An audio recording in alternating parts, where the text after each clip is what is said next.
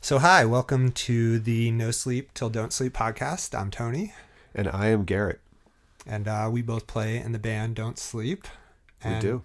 Yeah, so this is, we're trying this new thing. It's called a podcast. I think we How might do you spell that? I think, I'm not quite sure. Is it 2 words? I don't know. It's a new thing. I'm pretty sure we're the first ones doing it. Feels good to be groundbreaking. Yeah. Like this. But we thought we'd get in on the ground floor and try this thing out a little bit. We're innovators here at Don't Sleep. Wouldn't you agree? We are. And I just want to say, I wish the people who are listening to this could see what I'm looking at right now, because I'm not sure how Tony would describe this, but we're in a room of Tony's in his home, and it's like basically a museum to his Star Wars nerddom. It's amazing. Well, at least you ended with amazing, but that's a little.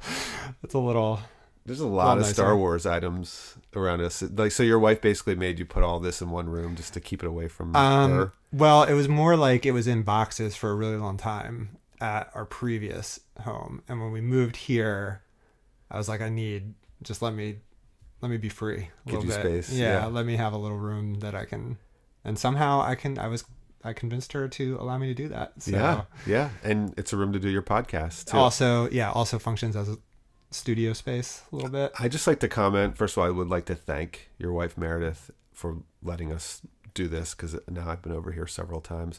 But I also want to comment, it's so nice to come here. Your children are always so happy to see me. And it's in such stark contrast to, we've all been at home quarantining with our families, but my children, after 6 months of this, are so sick of me.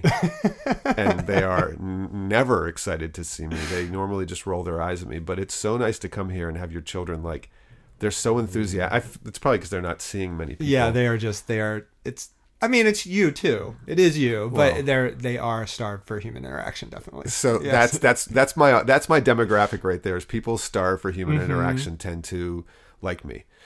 People who have otherwise have human interaction really don't have much they could interest take or in me. leave you. Yeah, mostly leave me. Right. So, but it's been that's been one of my bright spots of this quarantine, is being able to come here. Oh well, then see your kids. When this is over, that's kind of a bummer. Yeah. And another bright spot is that our record's coming out. That's right. Very soon. I'm pretty excited about that. What's it called? It's called Turn the Tide. It'll be out on September 4th on Mission 2 Entertainment. We have been working on it for quite a long time. Almost 2 years. Yeah. Jeez. Yeah. So probably more, right? Yeah. Let me clarify and say that we weren't actually working on it for 2 years. We started writing probably 2 years ago. Yeah. But then there was very frequent long pauses throughout that 2 years where nothing was happening. We'll call it downtime. Yes. It was what they might call a gestation period. Sure. In the in the industry. Right. And definitely in the industry, that's what they say. Yes. Right. But we're almost there. We can see the finish line. Days away. Yes. Literally. And another bright spot, a bright spot of making this record is we got to work with one of my heroes, Walter Schreifels. That's right. And that is who we interviewed for this podcast. So kind of the point too, just to summarize for this podcast, is that we're just interviewing people that were involved in the record, helped make the record, and not necessarily that it's about the record, but just people who were involved and helped us through this process. Do we want to tease any of the other upcoming guests? I don't know. Is that a thing in podcast world? Yeah. So we have interviews with Walter Schreifels today. We have one with Brian McTernan coming up. Who also helped. He engineered and produced and the record, some of the songs on the record, and also is a singer of the incredible new band Be Well. That's right. Previously of Battery. Yes. And Ashes. And then... I guess, I don't know, maybe still in Battery? Probably. Yeah. We'll see. Yeah, let's not break up Battery in our podcast. That's a good idea. Jeez, we've only been doing this like 2 minutes. We're already breaking bands up. We'll say Battery's still together. Sure. We'll say Ashes is still together too. Sure. We don't know. We don't know. Yeah. Could be. And we interviewed Carson and Grant, who also were involved in mixing the record and recording the record. Grammy nominated engineers. That's right. And producers. That's right. Not for our record. Right. Yet. Maybe. Yet. Who knows? Right. We'll see. And we interviewed Dave Smalley, who's in the band. So it's a little weird, but we'll count it. Yeah, we asked some questions that like you normally wouldn't ask someone when you're in a band with them, or like we tried to have some journalistic, ethos to the discussion. Sure. Yeah. Right. So there's some new stuff that came out of that. Yeah. I think. Yeah. And also we talked to your brother, Chris Bavaria. That's right. Who photographer photographed the front and back covers of the record and some of the insert photos, and this record and some of the other photos were taken by him. And in his own right, he's a super accomplished musician from the bands Praise and Mindset and No Heads, his current band. And we had a great talk with him. It was awesome. We got into some kind of awkward sibling rivalry stuff between him and Tony, but it was cool. Yeah, it was good. And I think that's it, right? Yeah. So Walter Schreifels. Yeah, So Walter Schreifels, obviously everyone knows him, but I'm going to say it anyway. Quicksand, Rival Schools, Gorilla Biscuits, solo stuff he's worked on, and several other bands. But I have to say, my statement about Walter is I don't think that guy has ever had a bad conversation in his life. It's probably accurate. He's the most conversational, entertaining, really funny, has like a really interesting spin on kind of every topic. And it was, working with him in the studio, recording with him, writing with him was a pleasure, just watching his process because he's such a great songwriter. But just hanging out with him was a pleasure. And just even doing this podcast interview was really fun. He's just a very interesting, fun, deep, and but it also kind of keeps things light too. Yeah. So it was. Yeah. I love doing this. Yeah, getting to meet him and spend time with him was probably one of the highlights of this whole recording process. Yes. So that's why we're anxious to talk to him about the record and some other topics too, and enjoy Walter Schreifels on the Don't Sleep. No Sleep Till Don't Sleep podcast. There it is. Hey, Walter, how's it going? It's going good, man. Good to see you guys. Oh, that's a nice background, Garrett. That's you're a few steps ahead on the technology front. That's dope. I got to learn how to do that. Actually, this is green screen. Actually, what's actually behind you is a gang who's following you down the street. You really trained your gang well. They just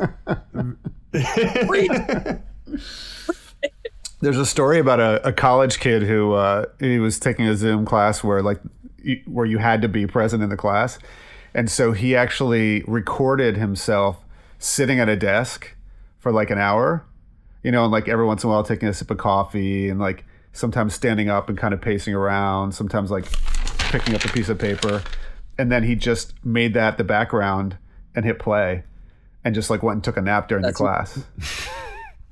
That's very Ferris Bueller. Exactly. Ferris Bueller 2020. Yeah, that's how you do it. So it's an old gag, the old Ferris Bueller. It still Seriously. works. So how have you been? I've been good. All the COVID, all the death and, Armageddon aside, I've been upstate and I have a nice house up here, and it's been wonderful. Watch the seasons change. When I first came up here, it was snowing. Oh, wow. And, and now the hydrangeas are coming in and all these different, critters, come and go, insects popping in, popping out. And my dog's really happy and family's all together. And it's been really nice, That's awesome. Yeah. If you're like naturally a pretty, social, outgoing person, is this change of pace, has it been a natural progression for you, or is this an adjustment? I think it's an adjustment for everybody, just to kind of whatever your patterns are, it's definitely like, change them. So for me, it's just been it's been a way to like, not flex, but like, engage parts of my, personality or whatever that maybe I just generally am more distracted and more engaged in like going to the airport or where do I got to go here? How do I prepare for this thing? And I don't think it's that different, but you're going out. Oh yeah, my friend's band's playing. I'm going to go bullshit with everybody, hang out and watch the show and all that kind of stuff. Things that I enjoy, but, actually soak up a good part of my pie chart of how my life is. So having those off of it, I've had to like engage, other stuff, and part of that is just having nothing to do. It's really nice. Like, what do you do when there's nothing? How do you fill that time and how do you build your own schedule? I think it's what everyone's going through. And I think people are probably like finding good and bad within that. I mean, regardless of, taking aside like the economics, people who are really like, I mean, luckily I'm okay. There's people that are really suffering and don't have this leisure problem that I have. Right. So like, I don't mean to make light of that, but in my experience, I'm way more into like, I've had this house upstate for like 8 years, and this is the first time I've ever been here for more than a month. And, kind of really recognizing, I would think, oh my God, I could never live in like a rural place. I would go insane. That I wouldn't actually. Yeah. So I don't know. That's a long answer. No, it makes sense. It's like, I think it's probably people are going through similar things.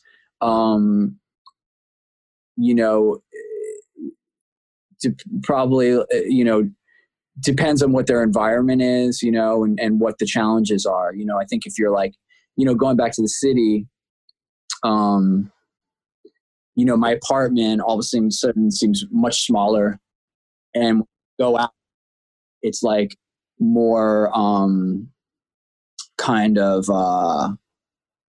dystopian. New York's got a good clip dirtier. People are drinking streets, so it's a little more loose, and so in some ways that's cool. People have a certain sense of like shared suffering that I think is positive and brings, makes the community tighter. But up here, it's just, I think, more like how things just generally are anyway. Not as much of a, so I'll have to drive back because I forgot a mask because I'm just thinking about it. I'm not wear a mask here. Yeah. Not a political statement, but it's just like, I'm not seeing anybody. Right. Whereas when you are seeing people, like if you were in the city, that's going to be on your mind a lot more. Yeah. You walk down the stairs to go to the store or something like that or whatever. And then I'm like, almost the store, I'm like, or I go out to the, I realize before I even make it to the corner, I'm not wearing a mask. Right. Like, shit, I got to walk upstairs again. Yeah. You have the kind of luxury of like choosing if you want to go somewhere that requires a mask or just not. Whereas if you're living in New York, you step out your front door and you have to wear it, not only to protect yourself, but to protect others. Yeah. So it's more like in your, it's just more tangent. And up here, you can pretty much forget about it. And, time moves differently. I think time is moving differently for everyone. Obviously, like in some ways maybe it's very slow and long because it's not a good necessarily. I mean, it's hard to categorize things good and bad. I mean, outside of the fact that people are dying and, all the economic stuff that's going on. But, time has shifted, in some ways I'm like, oh my God, it seems like yesterday, New Year's came and now it's like almost August. We're pushing through a year. Yeah. someone, like, you know, like there goes, you know, how many more of these years do I have left on Earth? There goes one. Yeah. Yeah, it's now becoming a substantial chunk of time. Yeah, it's like becoming a real. I remember when COVID first started, I was like, yeah, I feel like next year we're going to look back on this time and be like, oh, that was weird. You know, that was a weird couple months in our lives. And now it's like, it's starting to set in that this is our lives for who knows how long. You know, like this is maybe things will never go back to the way they were. I mean, they'll be, you know, go back in some ways, but some things will be different forever. You know, I think it's definitely an era. Yeah. You know, it's like beyond like a weird little thing that happened, you know, like I don't see anybody really wanting, I mean, as you know, as you guys are, you know, releasing this this hardcore record, I personally don't feel like, as much as I love it, anxious to you know, make my way to the front row among sweating hardcore fans. Yeah, the idea of like sing-alongs, like the singer throwing the microphone out of the crowd. Having their bodies on me as I hold them. You know, sing along. I just feel it. I feel like it's like I need time. Yeah. And maybe like a vaccine and time. Right. Yeah, like the first show's back, even after people get a vaccine, like, is it still going to be weird? Like, is it still going to be weird? People, you know, it will until it isn't. You know, like maybe it's some like you know, that initial. I mean, it's kind of like a 9/11 situation. Like I remember when 9/11 happened in New York, you're waiting for the other shoe to drop. You know what I mean? And the media obviously was feeding that idea that okay, that was just the first. Right. You know what I mean? So like, for many years afterwards, you know, I would like kind of, case out like, you know, I'm in Whole Foods. This would be a perfect place for someone to jump out with a gun and kill 20 people. You know, like for a while, you know, I'm in Times Square. Dirty Bombs, best place for a dirty, you know, it just gets it in your mind. So if you're going into a hardcore concert, you know,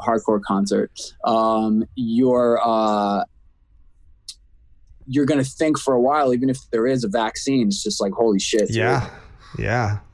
There must be, someone's got COVID. It's like a petri dish. Yeah. Well, and I think for some bands, this like COVID's favorite music is definitely hardcore. Like that's, and I think for some bands, the struggle is going to be, they're going to get offers to do tours and, you know, maybe not in the US, but maybe in other places that are like a little cleaner. And the struggle is going to be like, yeah, I know people want to come and see me, but do I want to be the one who's hosting this thing that's bringing all these people together that may cause a spread, you know? Because right. You have to have a moral role to play in that. Yeah. I like the idea of it opening up in more countries with more loose regulation, like Ukraine or something like that. Has like you can just rock out in Ukraine, right? And no one. Yeah, well, according to Putin, there's only been like 27 cases in Russia, so you know. Yeah, you can just do a place where there's no coronavirus or homosexuality. Right. You know? Right. Just doesn't exist. It's a cheaper. Yeah. Well, hey, thanks for joining us for this talk. You know, we, as you mentioned, our record's coming out in a few weeks, so we're not touring or promoting it that way, but we're just talking to some people who helped us out with the record, and it gives us a chance to sort of highlight, you know, some of the aspects of the record. But we really appreciate you working with us. It was a pleasure. Yeah, very much. Took some songs that were pretty good and in our eyes made them great and made it really fun and forced us to sort of explore, you know, our songwriting process. But I'm curious, do you want to talk about sort of like how it came about and how you ended up working with us on the record? Yeah. I mean, first of all, I had the best time and just love you guys. And it was Thank you. A really strong, like, we got in there, everyone was like, had a great vibe, and we just objectively looked at the strengths of the songs and just kind of talked it out, and then got in the room and everyone was kind of just on the same page to like improve and embellish and to kind of give a certain special life to these songs that would be reflective of Brian being there, me being there, and the excitement of all of us just like working on this music that we have such a like kind of cultural, developmental connection to. And here we are, all of us just kind of, I don't know, in the back of our minds, just kind of geeking out like Dave Smalley's right in is one of the main people that invented this whole thing. And yet he is just a guy hanging out with us. And that was another cool thing about it.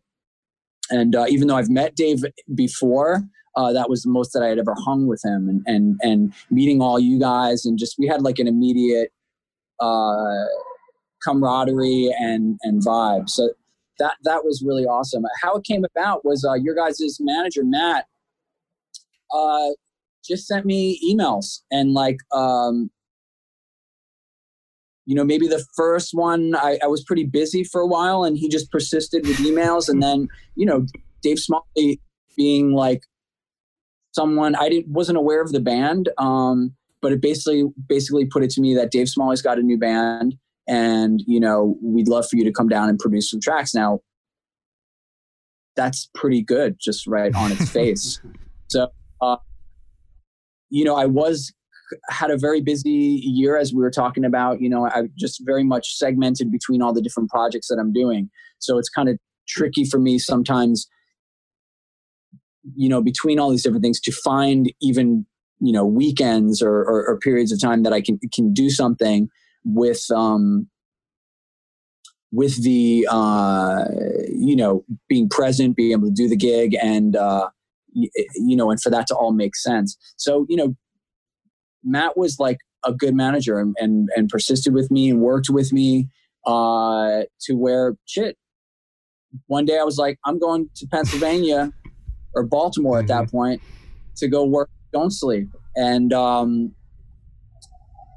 then going to Harrisburg, and after that, and then after Harrisburg, I went on my own little trip. I went to Gettysburg. Oh, cool. At college, where I lived as a kid. So it was just like, even though we only worked on these 3 songs, between those trips down to Baltimore and to Harrisburg, it really has it's a good chapter. That's awesome.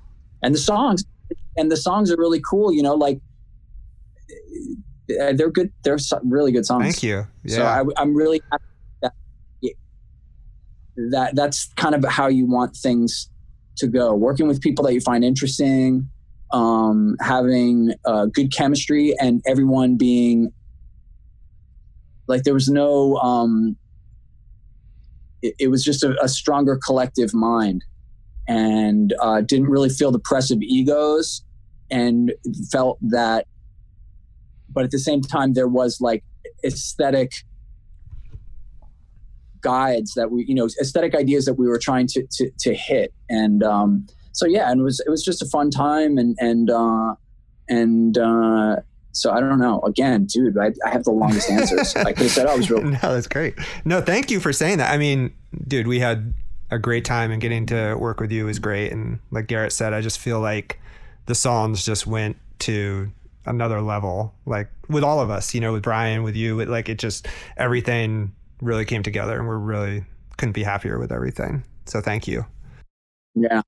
Oh my, it was a lot of fun. I'm so psyched that it's coming out, and I think anybody who checks it is going to be stoked, because it's solid. Thank you. So yeah, describe your songwriting process in general. For example, like with this, like how did you approach this, or is it different than how when you normally write a song when you're working with someone else? Yeah, totally. It's different because I think when I'm in my own process, when I have control over every element, then you are faced with every single decision and choice. So that's sometimes too much freedom can blow, make you crazy. So that's one end of the thing where it's like, okay, this is exactly how I want it to be, or I have the ability to do that. When you're working with people, you might find resistance on a certain idea, or the person doesn't get pick up what you're laying down. And so you have to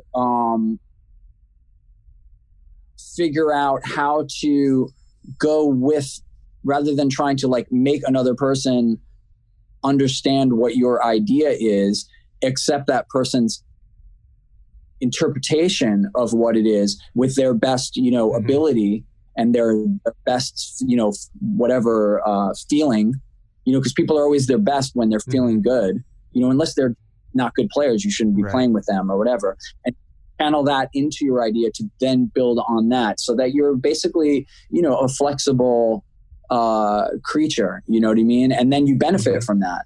When I'm coming into a situation where with you guys,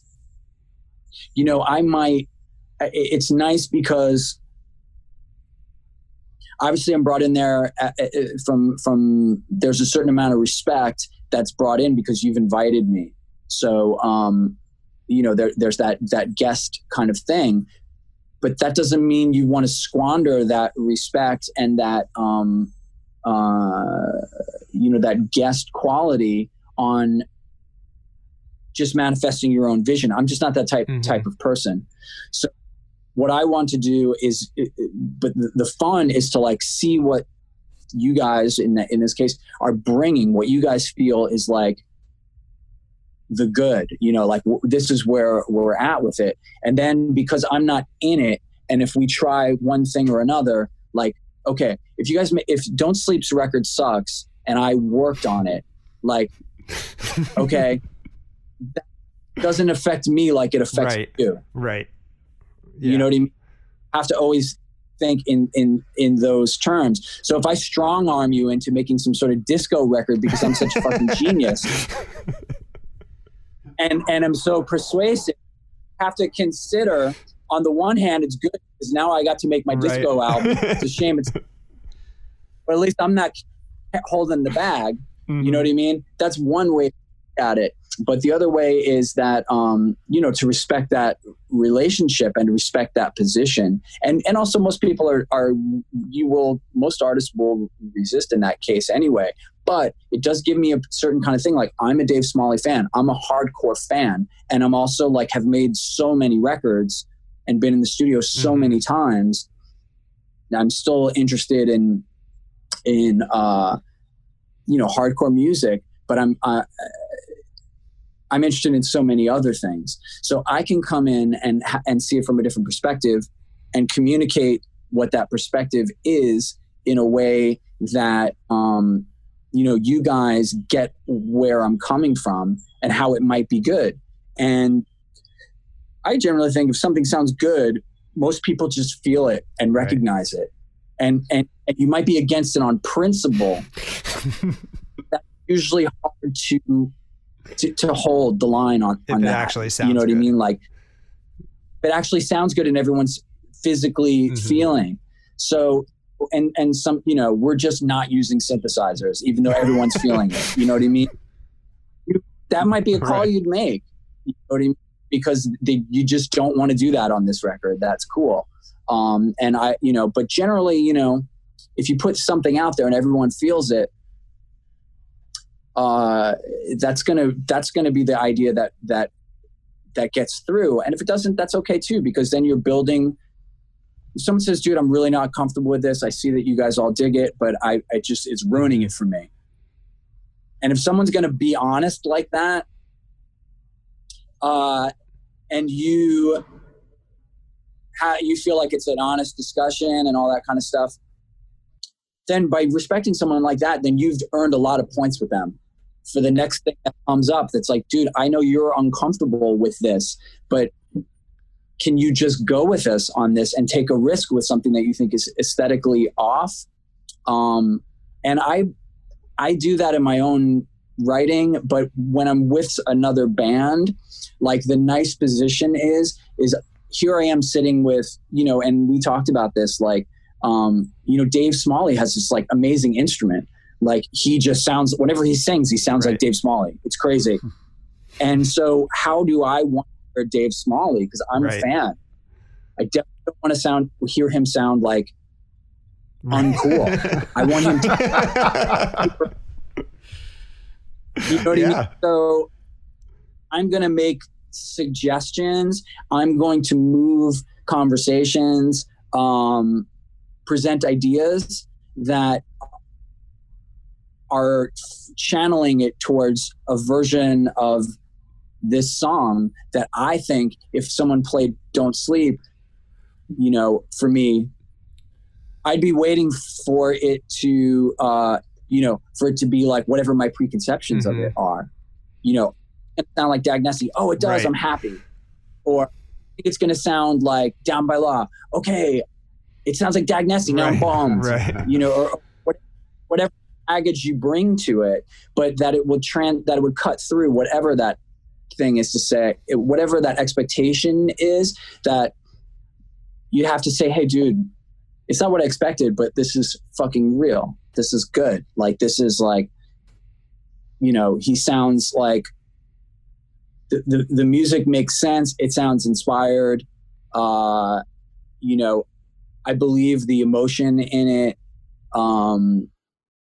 those kind of things. And so from my outside perspective, I get that result is cool.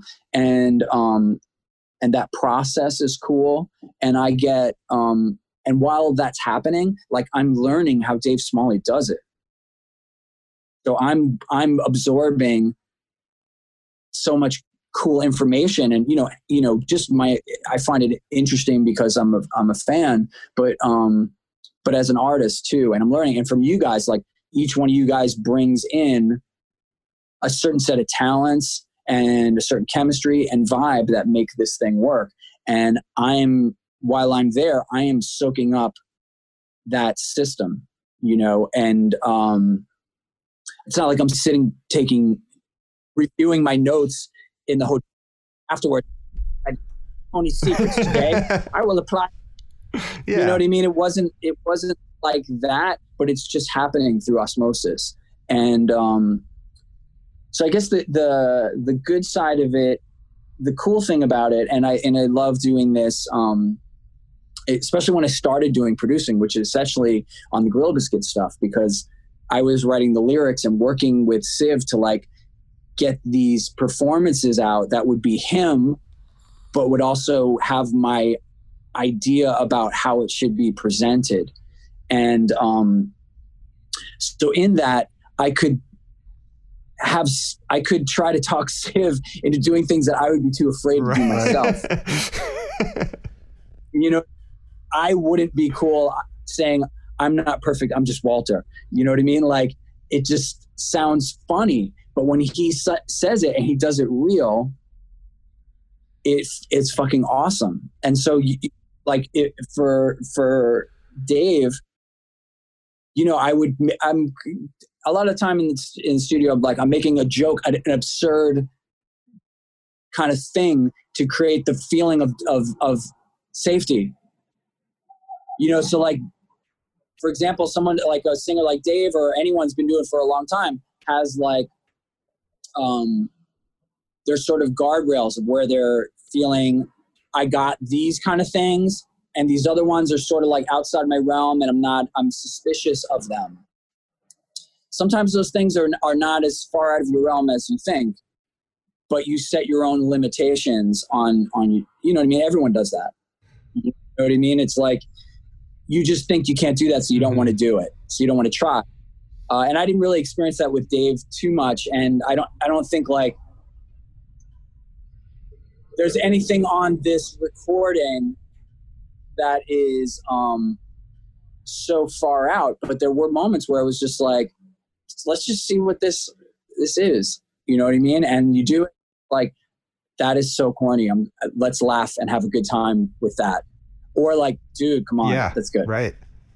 And pushing the person. And that process is on, pushing the person. Whereas if I'm in the other side of it, it would take sometimes a person behind the glass to, you know, someone that I respect or, you know, have some sort of relationship with, for me to maybe take that step into out of my comfort zone. Because, you know, there's habit, there's like, you know, you want your record to sound cool and use your strengths to make sure that it does. So, you know, that's my general kind of like vibe on producing, like why I enjoy it. I enjoy understanding how these different, you know, bands have a system of working and why it works, how the personalities combine, you know, why this particular team is effective and how they're limited. You know what I mean? And how do you work with those strengths and limits? You know what I mean? And how do you get the most out of them? And I'm learning the whole way, and I'm also playing a creative role. But again, like I'm not on the hook for it, which is cool. But you have to, you know, at the same time, this is the biggest record in the world. It's not me they're going to be calling for the interviews. You know, you're not getting that same kind of, you know, I mean, I'm not really so much about that anyway, but you understand what I'm saying? It's like, you have to respect that relationship to get the most out of it, because if you're happy, but the artist isn't happy, that's a failure. You haven't really won. And that's how, I think that's like how most human relationships go anyway. Like, you know, if you beat someone to something or whatever, manipulate them in some way, like, you know, even for the good, sometimes there's a price to pay. So, you know, it's a challenge for me. And, but I always come away having learned something and always get that friendship, you know, like I'm friends with you guys. Like I always feel like that's always a benefit too. Yeah. And I think, you so know, I don't know. The key to having that successful relationship, at least on the, you know, in the studio, is there was an immediate sense of trust, you know, and I think Dave trusted you, we trusted you, you trusted us. And so to establish that comfort level, you know, right from the beginning is huge, because I think you did push us beyond sort of what our lane was or what our comfort level was. And I know, especially in some of the vocal stuff that we worked on with Dave, I mean, you know, you pushed him to do some things that maybe he hasn't done before, but we all trusted you, and the end product was awesome. I mean, it was really something special. And I think it's amazing, like, you know, later on in life, like, you're pushed to do things that you didn't know you could do, and then all of a sudden it opens up this whole, you know, all these doors to as we write our next record, we're going to learn from that experience in the studio and try new things, I'm sure. So, but it all starts with that sort of trusting relationship from the beginning. And and it feeds itself, you know, like once you get, like, I don't know, we maybe did one thing that we were like, we kind of changed and we were all like, fuck, that's better. And that led to the next thing, and that led to the next thing. So we're all starting to get our kind of, we're developing a new system, right. You know what I mean? And it's the possibilities become, just sort of wider and you know, and I'm happy to hear you guys talking about the next record, because I think it's all just, for me, having been doing this for so long, since a teenager, it's like, I think you always have the option to take that experience and then push it a little further. You know what I mean? And at running the risk of, you know, alienating, or, you know, you're alienating some sort of part of you that was good. But I don't really buy into that, because, you know, I'm more disappointed with the times that I kind of played it safe, to be honest. You know what I mean? And especially now, because there's so much music going on, it's like you should, I think, if you envision it, if you can allow it to happen, that's more valuable than pleasing some imagined person, you know, that's waiting to like decide whether what you did is good or bad. Yeah, that's something Tony and I were talking about this earlier today. Like, what are some of the positive negatives in playing? And this, I started hearing about legacy bands. That term seemed to come about in the last couple of years. Like, what are some of the positives and negatives of playing in a band like that, and like some of the challenges in terms of like people's expectations of? I mean, some bands won't write new music, because they're concerned that they want to kind of they have this iconic record that means a lot to people, and people are happy enough just, hearing those songs. But then naturally, as an artist, people want to push themselves and want to create new music. Like, what are some of those challenges? And then also, like, what are some of the positives of playing in a band like that, obviously? I don't think like, I don't have any like good or bad kind of connotations on like any of that, because, you look at a band like the Ramones and basically they stayed in their lane for like whatever, 30 years. I mean, they definitely made attempts at branching out.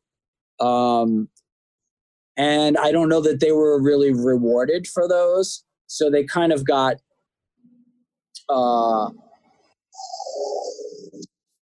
they were sort of like a kid that wasn't allowed to grow. Right. I mean, and happens if you kind of like are strongly identified with a genre.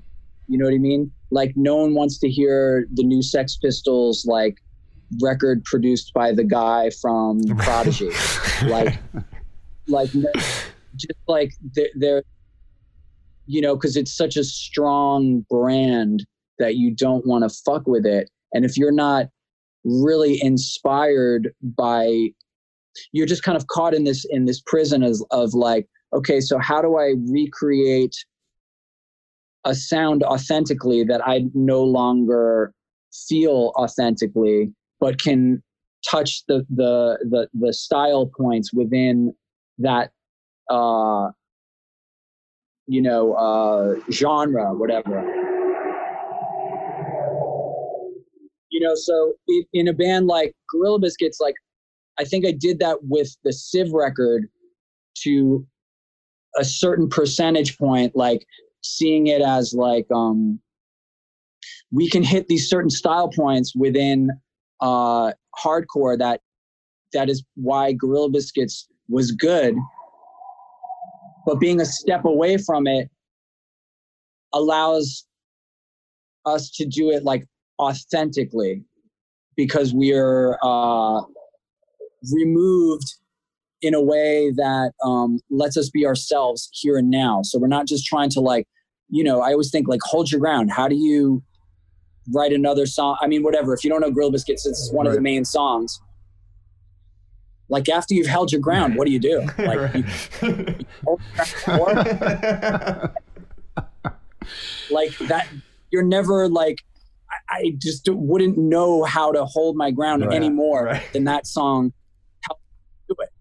And so that kind of presents a problem. So with Gorilla Biscuits, when we first started playing again, we put out a 7-inch. One of them was a song that we, because I felt, okay, there's been this pent up demand for the band, and we were all just really blown away by wow, holy shit, Gorilla Biscuits became something else in the time that we stopped doing it.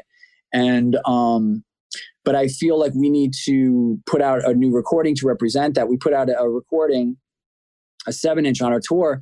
And, I wasn't paying attention to the internet. Like, it was a more primitive internet, I guess, at that point. But it's like, I didn't feel that it was widely accepted. I felt like some people were just like, this shit sucks. Fuck this band, making new songs. We don't want to hear it.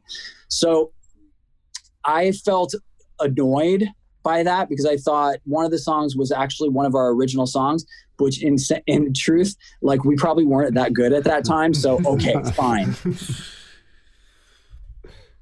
But you know, it was the real authentic thing where people are criticizing it as being some bullshit thing. It's like, no, dude, this is like, was in the time capsule, this song.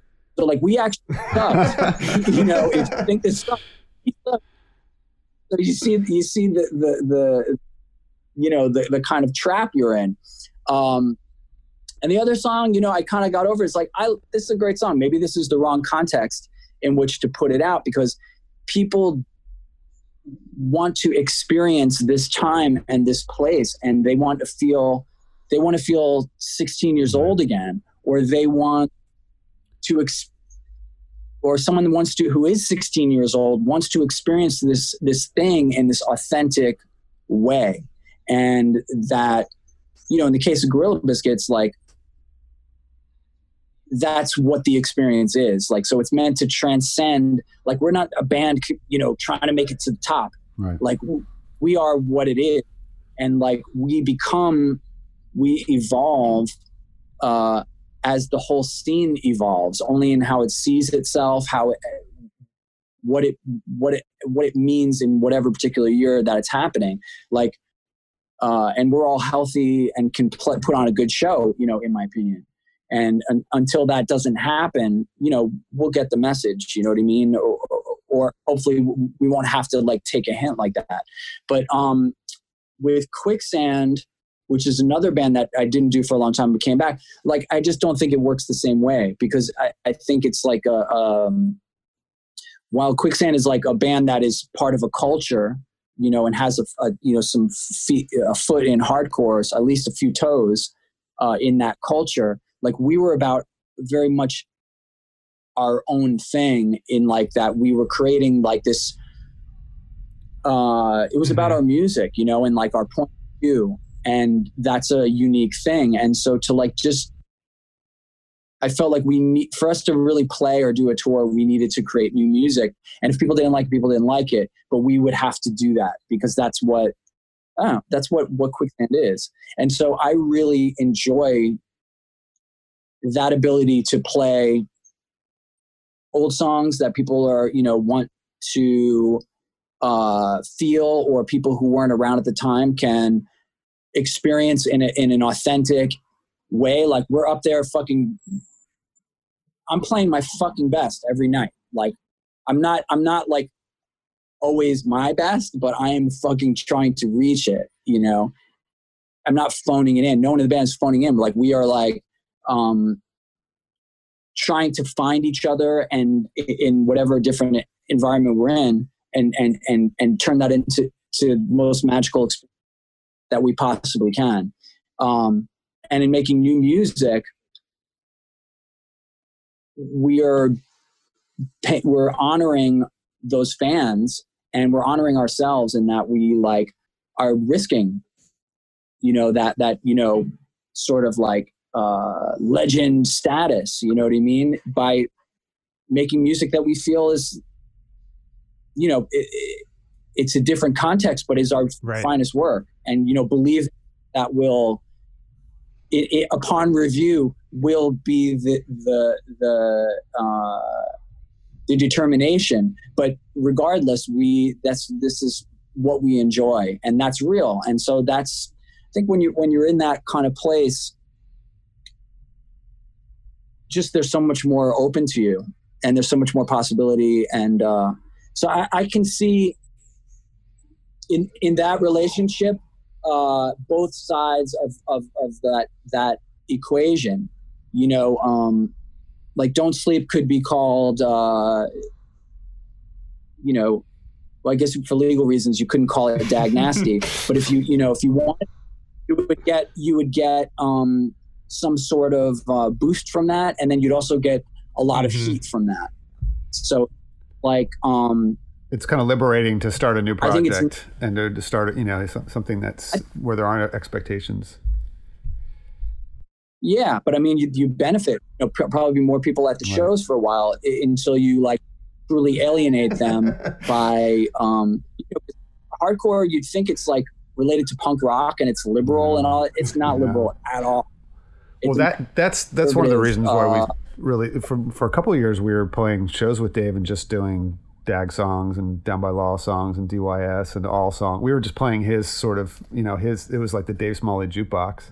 And we did that for a couple of years. And after a while, we were like, this is fun. The shows were a blast, but we can't do this forever. We want to write our own music and we want to sort of have our own path. And we'll still play Dag songs when we play live, but really it's that was the impetus. But I was thinking, the thing about Quicksand is I think you're given a lot of latitude as a band because you guys created a new sound. You weren't like paying tribute, or you weren't helping a sound that was like, with Gorilla Biscuits, you were like evolving the genre. But I feel like with Quicksand and the influences that you pulled into the band were probably not necessarily from hardcore, but you created a sound, and sorry to fanboy on you so hard right now, but I thought like when that first 7-inch came out, I was like, what is, like, I liked it and I like all kinds of music. So I was like, I like this, but I've heard maybe some Jane's Addiction and maybe some Fugazi but I was like, I don't know what this is. I haven't really heard this before. So I think a lot of people experience that. And, your people who became your fans were probably like, we trust Walter and the guys, whatever the next record's going to be, it's going to be because they created something new in the first place. So they'll create, something else new with the next record. Yeah. Thanks for saying that. I mean, that is the deal that we made with ourselves within the band. And that's like I think that's an understood relationship with our fans. Like, we're trying to like make something unique and to us and to say something, within the realm of like what's going on in music. There's maybe some things that you could say there's going to be a certain amount of heaviness in it.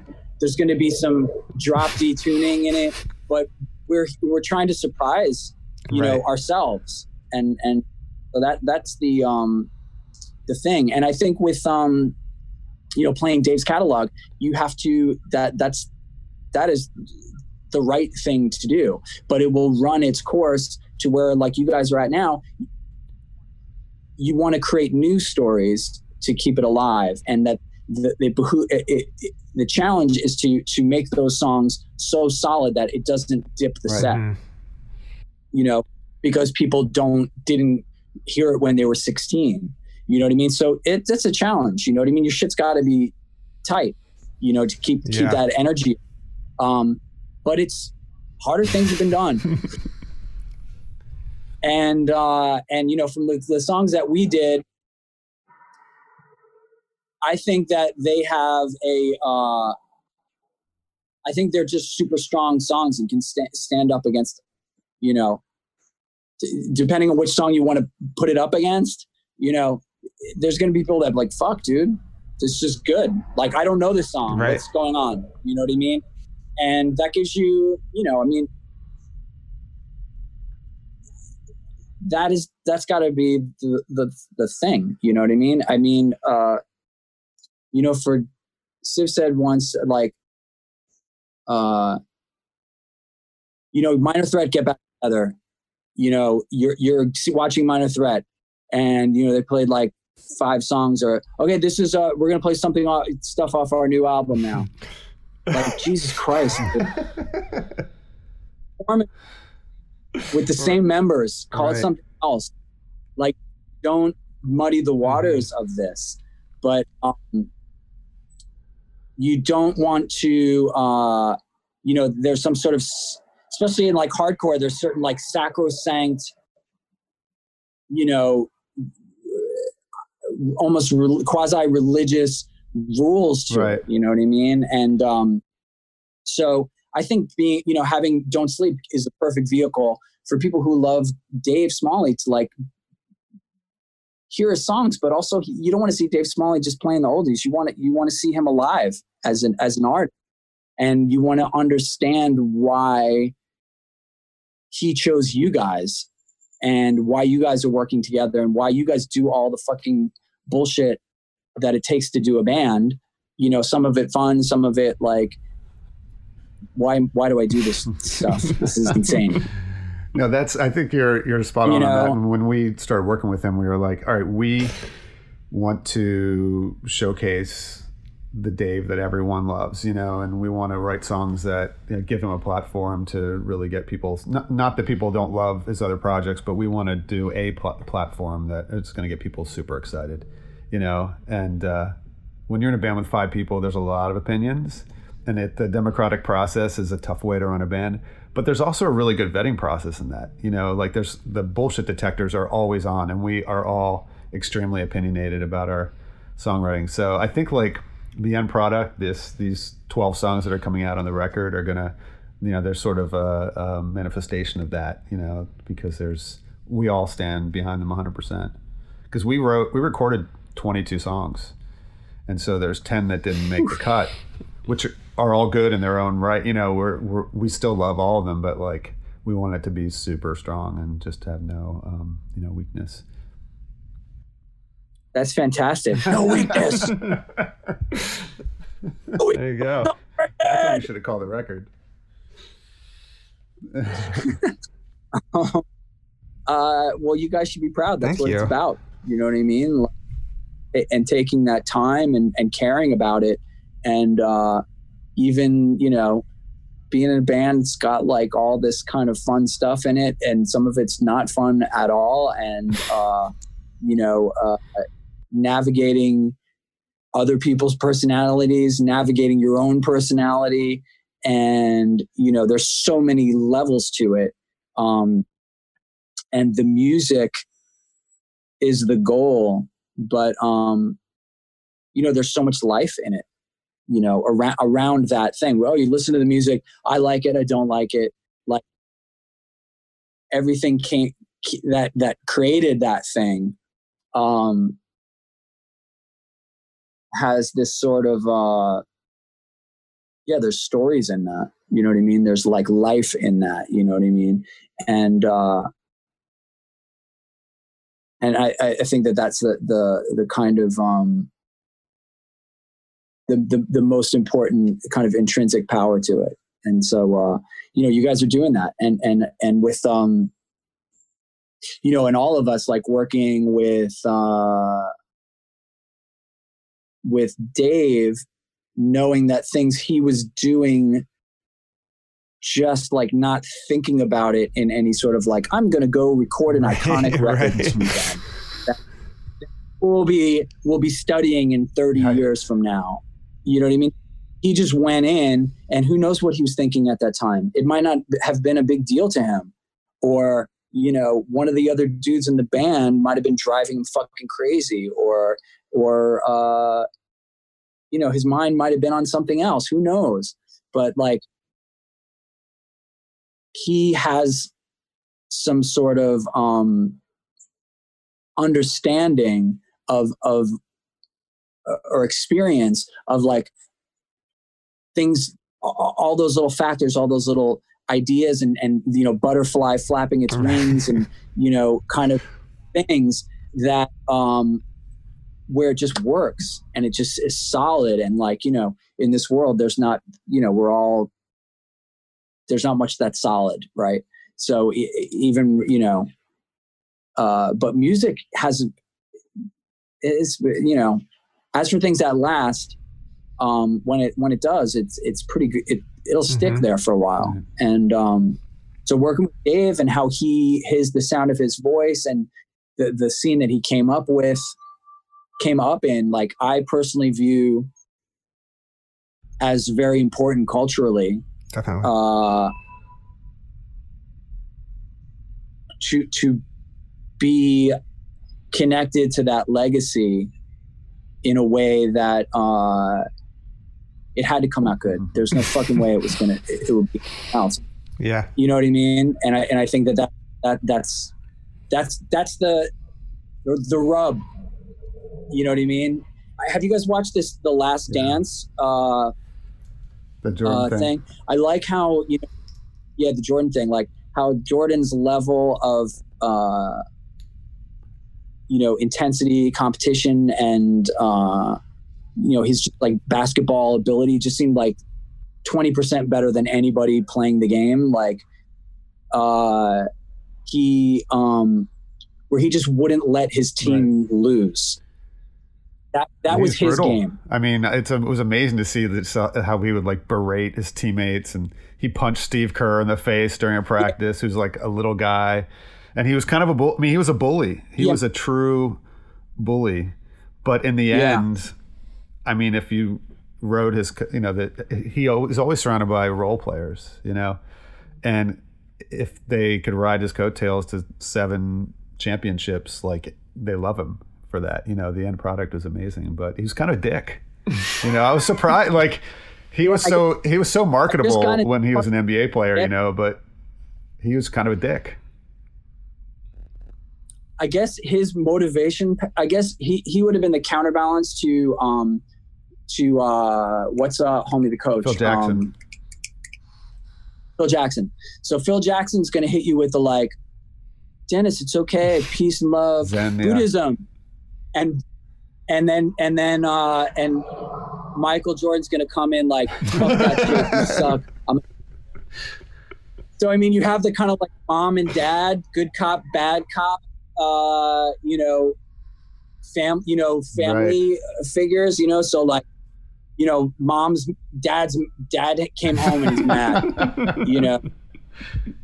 Mom's gonna protect me, Dennis Rodman's like the crazy punk rock kid in the family who, like, they have to go and pull out of squats. He's the baby of the family, the cute one that gets away with. I love this story. Actually, the Dennis Rodman parts of the documentary were the best, but for me, I love the story about how he's like, I need a couple of days off and I want to go to Vegas. And Jordan's like, hell no. And then they have to, they literally got on a plane. Jordan and Pippen, whoever, they got in a plane and flew to Las Vegas and carried him out of a hotel room to get him back for the playoffs. Here's my point then, if you just paint Jordan with the, he's a bully dick, I'm not disputing that. I wouldn't want him yelling at me, but I was amazed at how he recognized the value of Dennis Rodman, and he okayed that trip to Vegas. He said, just don't be fucking back.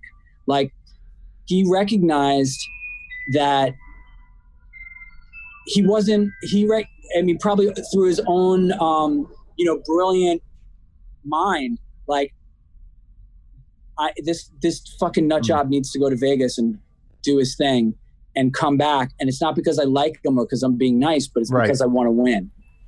And that was his sort of predator lens on everything. Like, how does it lead me to? But anyway, my point was that when you have,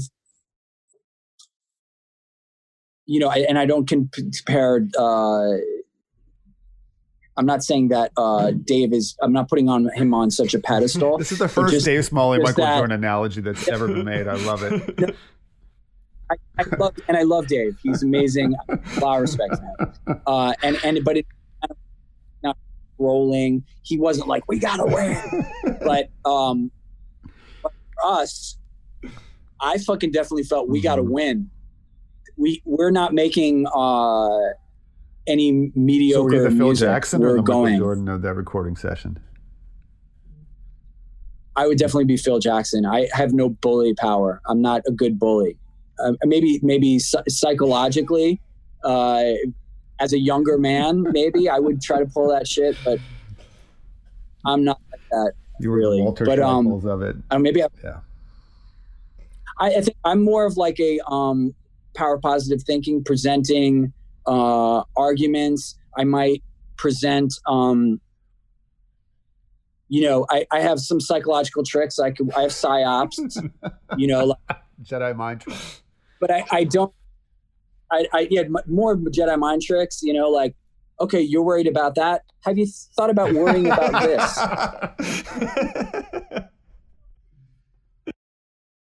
And then I don't have any but what I'm more aware of is like, I'm not trying to ever win an argument to beat someone. You know what I mean? I'm always trying to, I might try to win an argument to make sure that everyone gets a look at this thing that hey man, I'm there because I'm doing what I'm doing because people believe that I have some sort of idea, that I have some sort of, whatever, the track record or whatever. But the reason that I have that is because I come up with ideas. So if I don't try to manifest those ideas so that people can see them, and say they're fucking awesome and genius, or they, dude, I'm so whack. Then I'm doing me and whoever I'm around a disservice. So I don't want anybody in the larger analysis. That's not my goal. I will hear someone fight for something that I think is totally fucking wrong. And, I might make fun of that or something like that, with, tactics. But I feel like as an adult working with adults, I feel like everyone was reasonable and there wasn't really that going on, and sometimes you just got to respect your bandmates attachment to something, and sometimes you just got to go in every kind of relationship. Sometimes you just got to go you're driving with your wife, your girlfriend someplace, she thinks that's the faster route and you fucking know it's not, but you're just all right, cool, you're better man than I am, Walter. You know what I mean? And not always, not if there was someone's bleeding in the car, it's not, you know what I mean? You fucking got to make a harsh decision. Hurts, ruffle some feathers. It's okay too. But you know what I mean? In our situation, it wasn't like that. Well, thanks a lot, Walter. I mean, we appreciate you, everything you did for the record and the songs and for us. And we really appreciate everything. And thanks for doing this right now too. It's a lot of fun. Likewise, guys, I'm looking forward to whatever, if you guys play, whenever that is, under whatever conditions, hopefully outdoors with a lot of social distancing. Don't do that. Don't do it. That's going to be whack. But it's fun working with you guys, and you're also so awesome. And I'm really proud of the work that we did together, and very for people to hear it. Thanks for taking the time to talk to us. We appreciate it. It's been funny. We're doing a few of these, and it's been funny scheduling these because I'm all right, so what's your availability? And most of the response has been whenever, over the course of the next 3 weeks, just and we're all kind of in the same boat. So it's kind of nice. We have time to talk. Yeah. So we appreciate the moment. I am same. All right, guys. Good luck with everything. Keep me. Thank you so much. Okay. See you, Walter. Hey everyone, thanks for checking out the No Sleep Till Don't Sleep podcast. Tune in next week. And in the meantime, check out our new record, Turn the Tide, out September 4th on Mission 2 Entertainment.